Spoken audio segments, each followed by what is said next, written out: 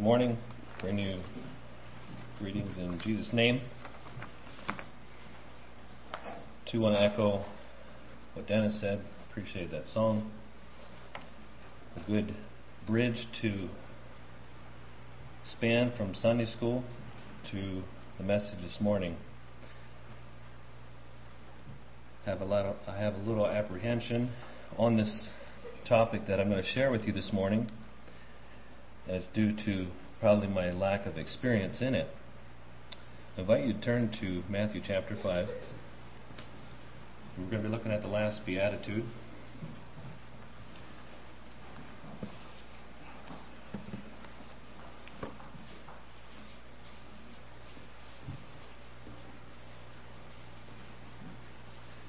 We've been looking through a series here of Beatitudes, studying through them. Poor in spirit, bless them that mourn, blessed are the meek, blessed are those that hunger and thirst after righteousness, blessed are the merciful, blessed are the pure in heart, blessed are the peacemakers. And then we come to this one. It's kind of like a climax, the ending of it. Something that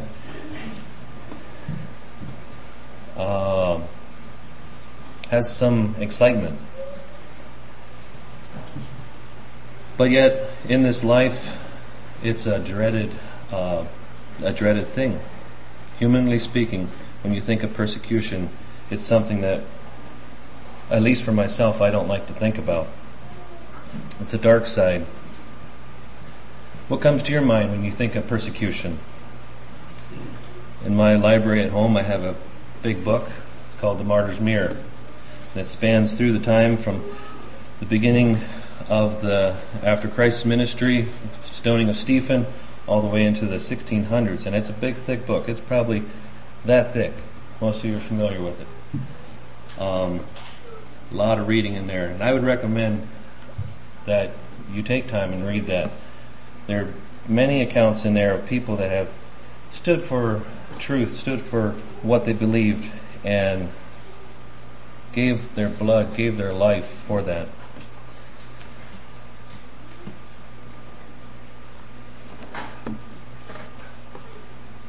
I also have another book that I use for resource, Stories of Martyrdom and the Costly Discipleship, Bearing Witness. It's also just kind of a condensed version of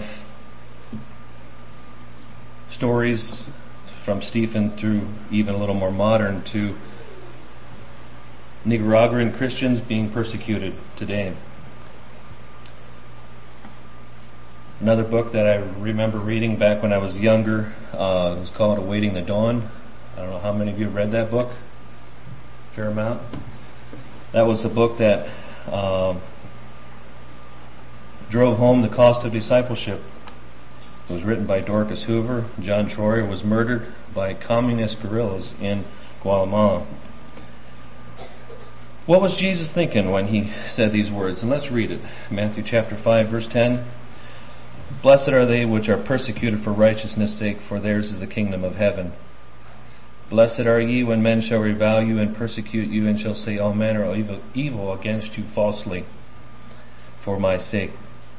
Rejoice and be exceeding glad, for great is your reward in heaven, for so persecuted they the prophets which were before you.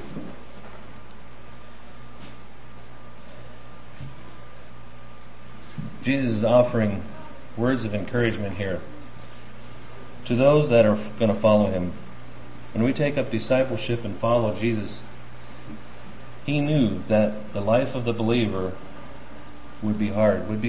There would be persecution. There would be ridicule. There would be mockery. He knew that we would be made fun of. Jesus also knew that it would not be normal for us to not want to be persecuted. Jesus said, if you want to become my follower, let him deny himself and take up my cross and follow me. For those that want to save their life will lose it, and for those that lose their life for my sake will find it. A few weeks back, Davey had a Wednesday night talk on persecution, and I appreciated that. A few questions came to my mind as I studied this. Is there persecution today? What does it mean to be persecuted? And how can I help those that are persecuted?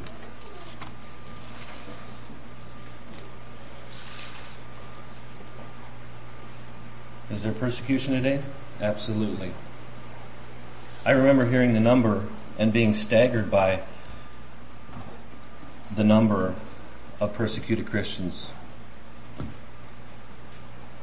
And we are blessed to be gathered together here this morning, to be sitting here in this church, and for the most part not having to worry about persecution. But did it ever cross your mind this morning as you were traveling here to church? Did the thought cross your mind? I wonder if this building will be standing. Wonder if church will be here today. I remember some time back, I was young here at school, but I remember someone sabotaging the church. They entered in, and from what I can remember, there wasn't a lot of damage, but from what I can remember, there was cassette tapes floating in the commodes in the bathroom. I don't think they had us targeted. I think they were just a few young guys who didn't have enough to do. But that was so minor. What if when we got to church this morning and we look around and we see someone missing and we'd find out that they were taken to prison?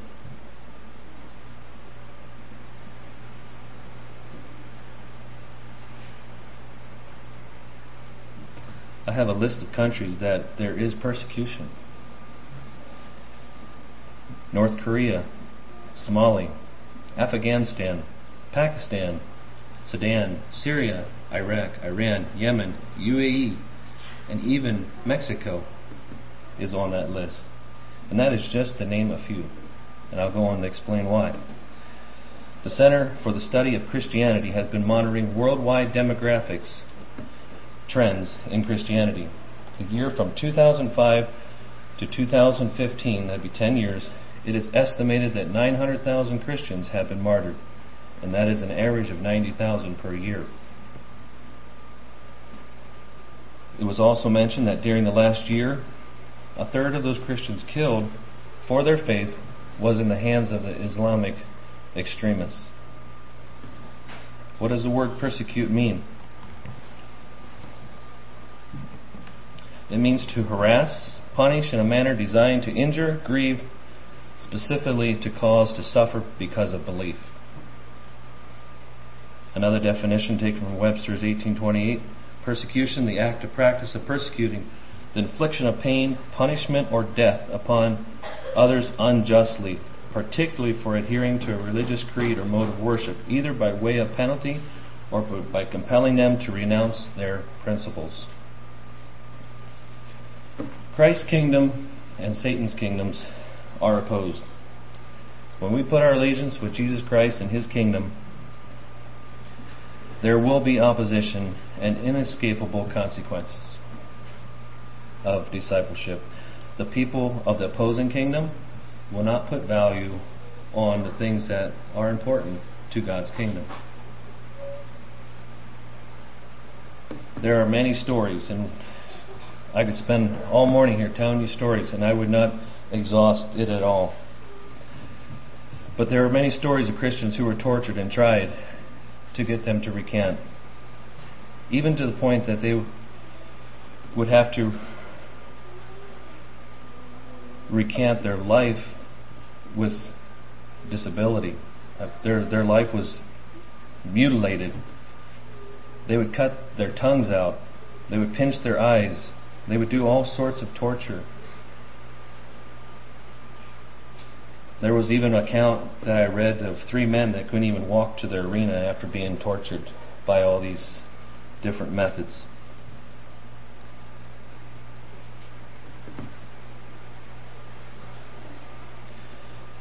There is one thing for sure, and that is I'm convinced that Jesus helps those that are persecuted to bear the pain or ease the pain during that time. And I'll explain that a little later. There was an account of a woman. She was 8 months pregnant, and it was wrong for them to kill a pregnant lady. So she was with a group, and it looked as if she was going to have to suffer by herself after she gave birth. So they had a little prayer meeting. They prayed, and immediately she went into labor. As she was in labor, she had pain during childbirth. The guards taunted her and said, "What's it going to be like when you are killed? The pain that you're going to suffer." And this was her reply: "I'm in pain now, but the martyrdom I will face, there will be one who will help me bear it." Another account of helping to bear the pain was Michael Sattler. He also, as he was being persecuted, drawn to the stake, thrown into fire, he had beforehand had given some indications, some signs that he would show to his brethren that the pain was bearable. And as he was there burning, he held his hands up, and that was the sign that he was to give them that the pain was bearable. So we have accounts like that where Jesus comes alongside and gives comfort, gives strength, gives courage for those that are willing to stand for Him. More recently, maybe one that comes to your mind, about Lisa Miller. And I don't know the account real well, but there's a little blip that I pulled out, and it's Kenneth Miller. If I understand right, he's the one that bought the plane ticket for Lisa to flee. And this is what he said. I just pulled an excerpt out from his blog. Kenneth Miller, also not relation to Lisa or Timothy, was convicted for aiding international parental kidnapping in December 2011 and sentenced 27 months in prison. Reported to the Charlie Project. The pastor of an Amish Mennonite community, he helped Lisa and Isabel by getting fellow Amish Mennonites to purchase plane tickets for a flight from Canada to Nicaragua, from Mexico and El Salvador. He also purchased the typical Mennonite dresses which Lisa and Isabel wore to conceal their identities.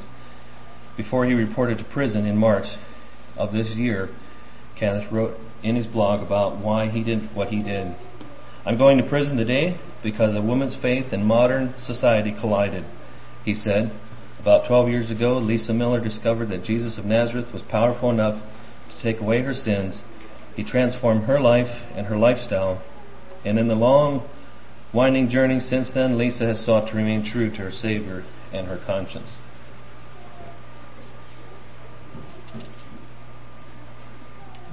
Turn to John chapter 15.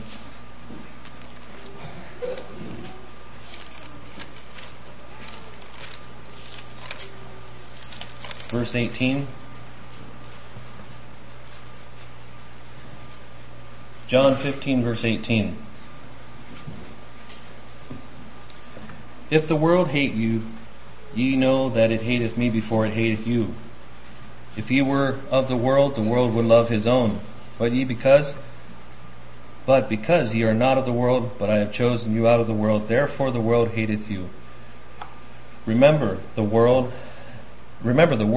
that I said unto you, the servant is not greater than his Lord. If they have persecuted me, they have also persecuted you. If they have kept my sayings, they will keep yours also. But all these things will they do unto you for my name's sake, because they know not him that sent me."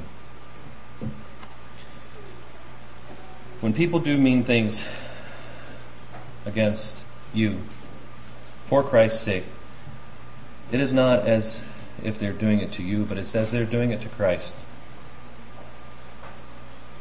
When Christ was here and suffered before going to the cross, remember how that went? He was spit on, he was ridiculed. They even lashed out. Jesus went through that, and that gives us comfort. That's a Christian's comfort.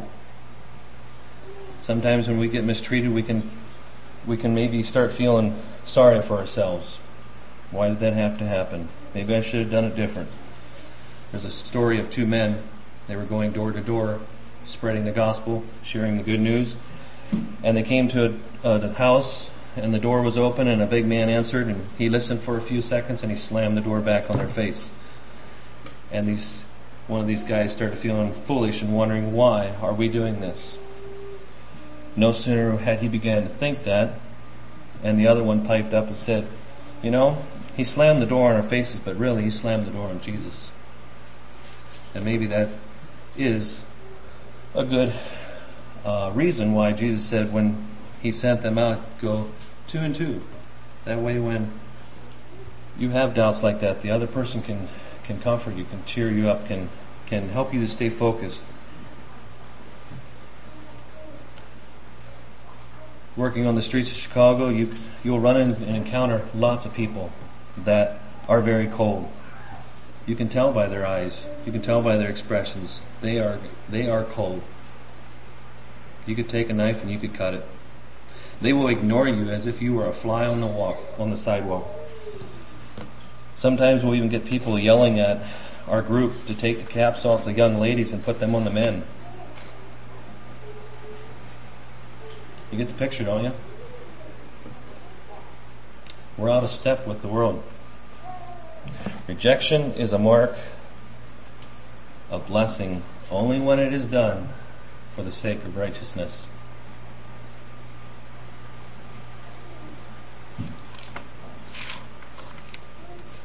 Blessed are those who are persecuted because of righteousness.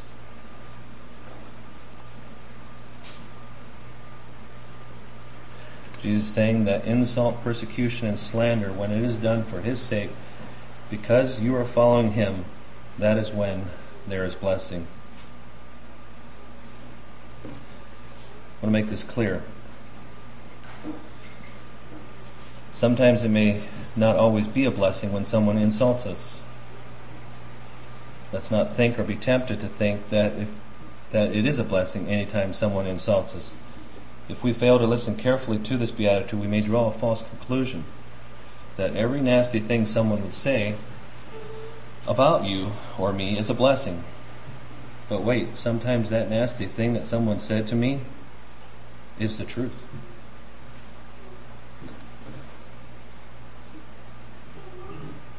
What's more, not all that we would call persecution is persecution. Sometimes the behavior we label persecution is just a natural and a reasonable reaction to our bad habit. In such cases, people reject us because we have a bad temper. We act crabby. Maybe we're hypersensitive, hard to get along. The truth of it is, if we saw ourselves as we are, we probably wouldn't like it either. That is not persecution. That is not insult. But when the real truth is, if we can ask ourselves, is this for righteousness? If we act right and do right, then it has a blessing. Turn to 1 Peter chapter 3.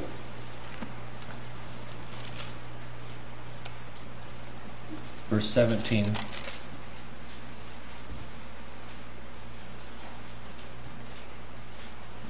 1 Peter chapter 3, verse 17. For it is better, if the will of God be so, that ye suffer for well-doing than for evil-doing. How much better is it to suffer for doing something that's good than for something that was evil? Flip back a page to chapter 2, verse 12, 1 Peter. Have your conversation honest among the Gentiles, that whereas they speak against you as evildoers, they may by your good works which they shall behold, glorify God in the day of visitation. Peter is writing to encourage the believers scattered throughout Asia Minor. He was making a statement, make sure any suffering that they experience was correct for the correct reason and not because of their own folly.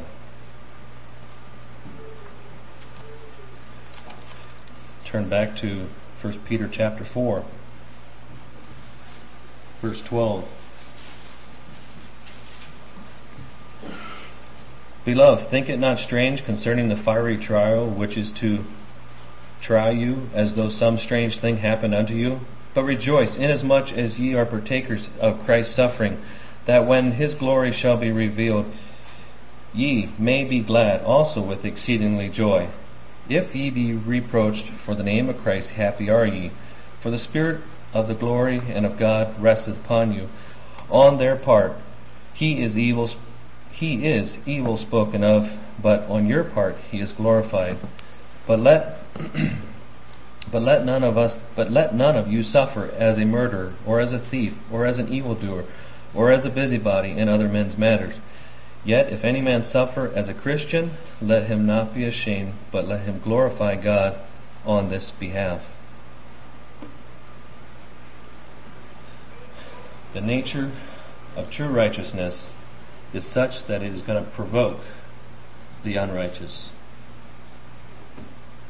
Those who are not living according to God's standards react and will persecute those who walk in righteousness. We would expect persecution from those that are open-minded or open rebellion, those that have open rebellion against God and follow false religion, because the gospel exposes their sin. But some of the greatest persecution against the righteous have actually come from the so-called church, man's organization. Think back in history to some of the greatest persecution that took place was from the Catholic Church.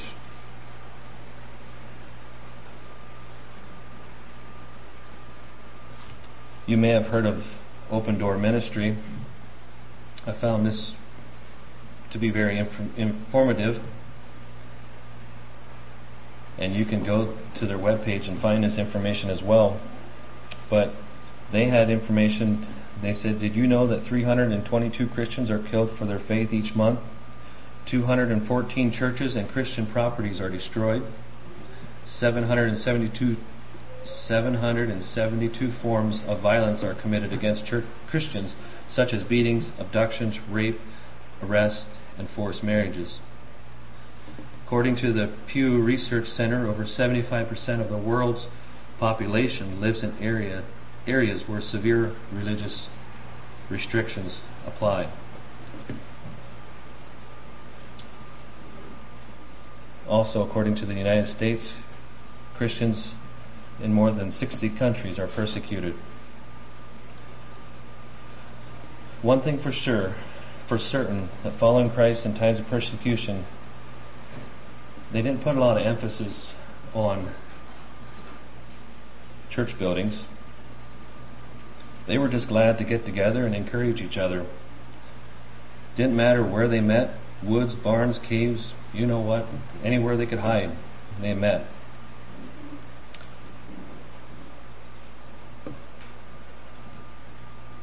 I want to look at 3 forms of persecution, and they're found in our text, Matthew 5, verse 11.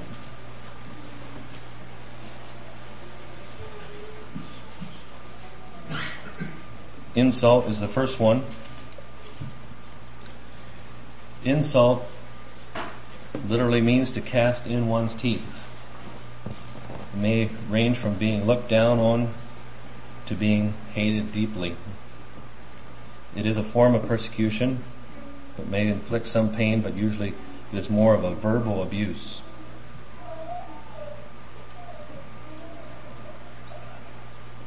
I think I mentioned this before, but remember Jesus, prior to his crucifixion, how he was taunted and displayed.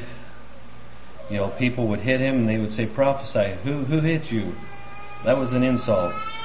They even put a royal robe on Jesus and said, Hail, King of the Jews. Insult. Second one is persecution. This one includes harassment, oppression, and physical assault, escalating to murder. When Jesus called his disciples to follow and take up their cross and follow, they knew very well, full well, what he meant. It meant taking up, following Jesus, being willing to die, and die they did. All the apostles died as a martyr, except John, who was exiled to the island of Patmos. James was executed by Herod. Peter was crucified upside down on a cross. Andrew was crucified on an X-shaped cross. Paul was beheaded. Some of the others were stoned. And you know what? After them, the next generation that followed died as martyrs too. And this is what Polycarp said before being burned alive in the Rome arena. 86 years have I served him, Christ, and he has done me no wrong. How can I blaspheme my King? For the next 200 years, Christians were often martyred, dying in their arenas as a sport for the ungodly to watch. Some of these sports were gladiators. They were put out there with swords, spears, and would kill them. Also, lions would be turned loose, and they would be eaten alive. Children would be wrapped in sheepskin and then torn apart by wild dogs, while others were covered with pitch and burned as torches in Nero's garden. There was a birthday party for one of the kings, and was planned to have some of the Christians brought out into the arena and would serve as entertainment. They turned the lions out, but the lions did not come near them. The king, in his rage, told the gladiators, "Go kill them."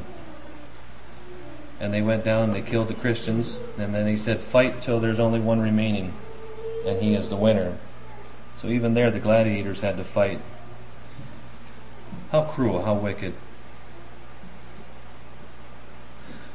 Now if that doesn't make you cringe, that was really dark times, but yet God's word, God's message, spread like fire.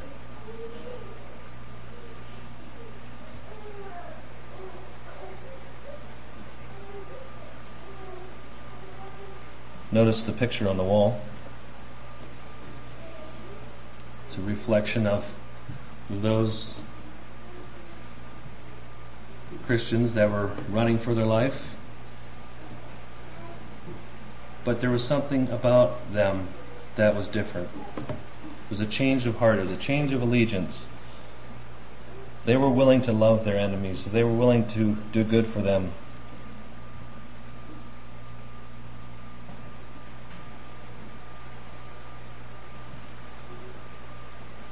The harder Satan tries to stomp out the message, the faster it goes. It's like oil and water. The two don't mix.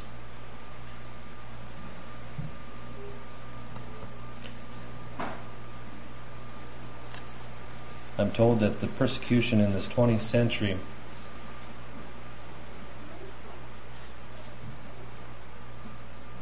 is more than the previous 19 centuries combined, and is at a pace that has not even slackened. It continues to increase.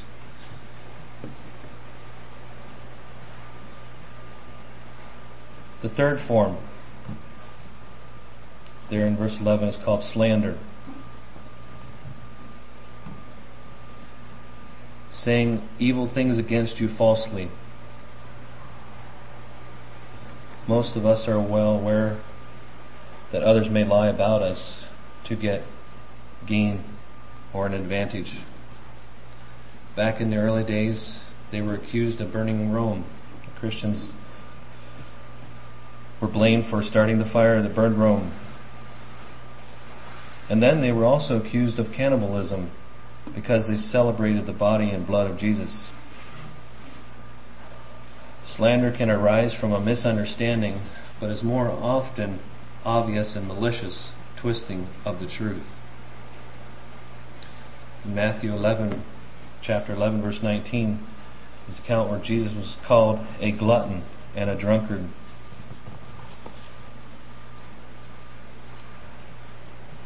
I want to flip a little bit. I want to end on a positive note. Verse 12, "Rejoice and be exceeding glad, for great is your reward in heaven, for so persecuted they the prophets which were before you." We have hope to rejoice this morning. Our reward is in heaven.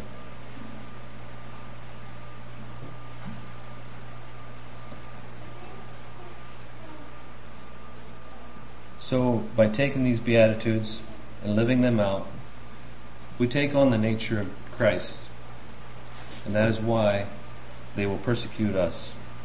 It's because we demonstrate the characteristic of true righteousness.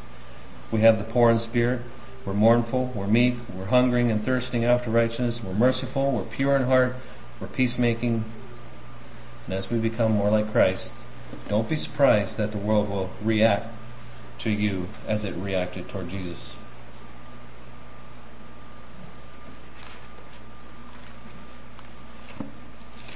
John 15, verse 20. Remember the word that I said unto you, the servant is not greater than his Lord. If they have persecuted me, they will also persecute you. If they have kept my sayings, they will keep yours also. Remember the word that I said unto you, the servant is not greater than his Lord. We can rejoice that when the heat or the turmoil of persecution, because our reward is not here, but it is in heaven. Are we building God's kingdom? Are we working in God's kingdom? Also, I find it interesting that there in verse 12, Matthew 5, it mentions that we will be associated with the great prophets of the past.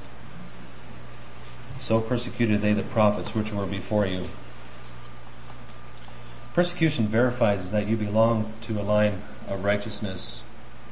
I don't want to portray here this morning that you need persecution. If you feel like your life is going good and you haven't faced a lot of heat for your stand, don't feel like there's something wrong. But my encouragement is to take every opportunity that you have to share God's message. We certainly do have privileges and blessings in this land of freedom, but who knows how long that may be. I want to end with a story. I got this story from the Voice of the Martyr, and it's very recent. It's in the Middle East. It's called An ISIS Converts. Speak to him strongly and directly. Don't be afraid. This is what Pastor Abram heard from the Lord before he led a former Muslim extremist to Christ. Abram had been threatened many times before as he shared boldly with the Sunni Muslims crossing the border from Syria. But the threats toward his family were becoming more frequent and more serious. For several months he had been dealing more and more with internal fear. He knew of no better way to combat that fear than to pray and ask the Lord for strength. But the fear persisted. One day he was working outside his house with an electric saw. As he used it, the blade suddenly popped off and caught him in the mouth. Had that blade hit him a few inches lower, it would have hit an artery in his throat. If it had been a few inches higher, it would have blinded him. As he stood in shock for a moment, bleeding, he heard the Lord speak to him internally, saying, I am in control of when your life will end. Stop being scared. At that moment, Abraham's fears were calmed. So when Phadai appeared at Abraham's home, Abraham was ready. He heard the Lord say in his spirit, Speak to him strongly and directly. Don't be afraid. Abraham boldly told him, Islam was inspired by Satan. At these words, Phadai began shaking uncontrollably. Abraham came beside him and told him, God is here beside you now, and he is putting his hand on your shoulder, asking you, what do you want? I want salvation, Phadai replied. Jesus will forgive your sins. Abraham told him. Phadai began to weep, and Abraham prayed with him before he left. A week later, Phadai came to Abraham's home again. He wanted to tell Abraham about a dream he had. In the dream, Abraham gave Phadai an envelope, and the envelope had blood poured out of it. Abraham told Phadai in the dream, Don't be afraid, this blood is good. Phadai was afraid the dream meant either he or Abraham were going to die. Instead, Abraham told Phadai about Jesus' blood that paid for the salvation and the forgiveness of sins. 4 months ago, Phadai was baptized in front of Abraham's church. He continues to come to Abraham for the discipleship. He also won his wife to the Lord and is boldly sharing his faith in Syria refugee camp. He is now living on. And that was posted April 17th, 2017. One request I hear over and over from the persecuted Christians, and that is that they say, don't pray that the persecution be removed, but they say, pray that we remain faithful to God and strong in Him to the end. It's sad when I was reading, there is accounts of people that gave up and recanted and didn't go through. They weren't strong enough. May the Lord help us to be strong in Him to the end, no matter what happens to us.